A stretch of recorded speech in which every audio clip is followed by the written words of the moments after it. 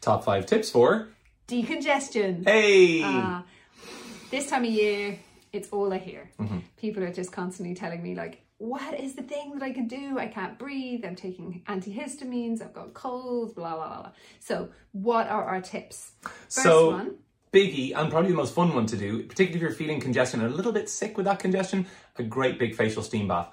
Bowl of just off the boil water, 2 drops of like, albus oil is the handiest one because it's got eucalyptus in there, but like thyme, rosemary, oregano, even the citruses, anything that like opens up the airways, kills bacteria, because there's always bacteria there if there's congestion, sorry. Towel over the head, close the eyes because essential oils are vicious on the eyes, and then just breathe it in.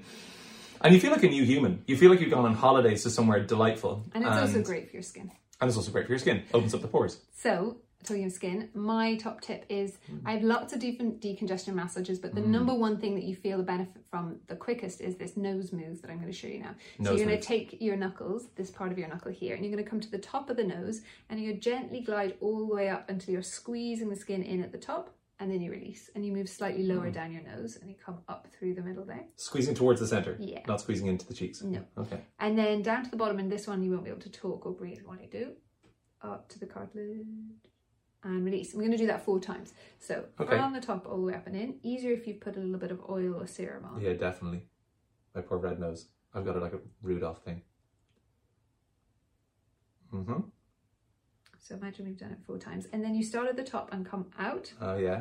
And then down and a little bit further out. Your fingers will hook. And then down and all the way out and up to the ears. So from the top out a little. Down a little bit lower, hook under. Yeah, yeah. Down all the way out and up with the knuckles. And you'll do that 4 times. Feeling already. It's a really good one to do at night if you're lying in bed and you really can't sleep because your nose is really decongested. That's a really, really quick way to just be able to go, okay, I can breathe again, then you can get to sleep.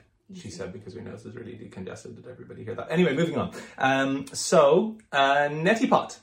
Who has come across a neti pot? We love neti pots, and it's one of the weirdest things you'll ever do for the first time because you're pouring something in essentially to your brain through your one nostril, and it just goes all the way up and all the way down and comes out the other nostril. Like, that seems unnatural and unhelpful and not good.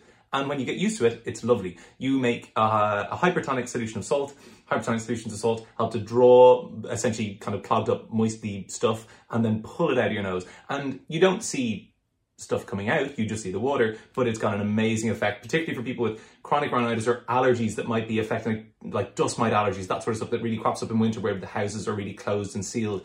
This is a great thing to do for your winter time. One thing that is a really important tip that people don't really seem to say online anywhere is that it's really important to get the residual water out of your nose. Otherwise, you're going to make that decongestion much worse and you're going to end up with something like a cold. So at the end of the neti point, it's really, really important that you shake your head really quite violently up and down, or even bend into a forward fold and shake your head quite violently while you're down, because you've got to get the residual moisture out of there. If it sits around in there, it can cause really not things good to happen. So you really just got to clear. And speaking of shaking your head, Finn's top tip for decongesting. Can't even remember where I heard this, but it really, really works. So what you do is you first breathe in through whatever remaining of nose particles you have, or nose, whatever entryway you have. Breathe in and breathe out. When you fully breathe out, pinch your nose closed and then nod your head back and forth 3 times, slowly, all the way back.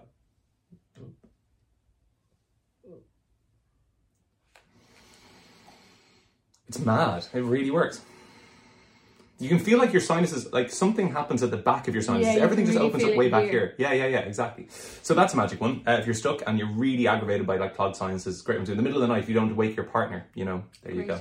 And then the last one is Plantago, which you sell in your shop. I love Plantago. Landsleaf plantain is one of the best indigenous Irish remedies to help to deal with congestion, sinus and inner ear congestion, which are all linked by these crazy little eustachian tubes. We've got all these weird canals inside our head that we don't really know a lot about. We know that lots of mucousy, waxy stuff gets produced there to clear stuff out, but often that stuff gets really clogged up and doesn't get out. So to save yourself from having to get like ear syringes and polyps removed from up your nose and all sorts of stuff, all you got to do is take 15 to 30 drops of Plantago twice to 3 times a day, or use Plantago as a tea as well. Landsleaf plantain grows in most people's gardens. The thing that you used to play soldiers with as a kid, if you ever did that, everyone's looking really blankly at me. Okay, So moving on. So I'd just like to add a sixth tip, A which sixth is tip? about the eustachian canals, which I've just remembered now, which is rocking or swinging helps to clear out the eustachian canals and balance them. So you can do this with your kids, or you can do this on your own. Usually lying on your back in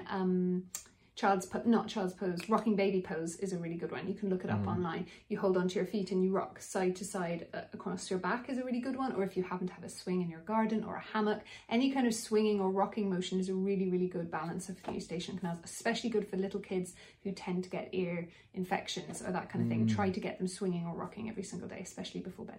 Yeah, if you're suffering from tinnitus, likewise, vertigo, those sorts of things, anything that has some relationship to the inner ear cochlea stuff, just to move stuff out. Yeah. Smart moves, decongestion, top tips, let's go. Woo! Like a cheerleader.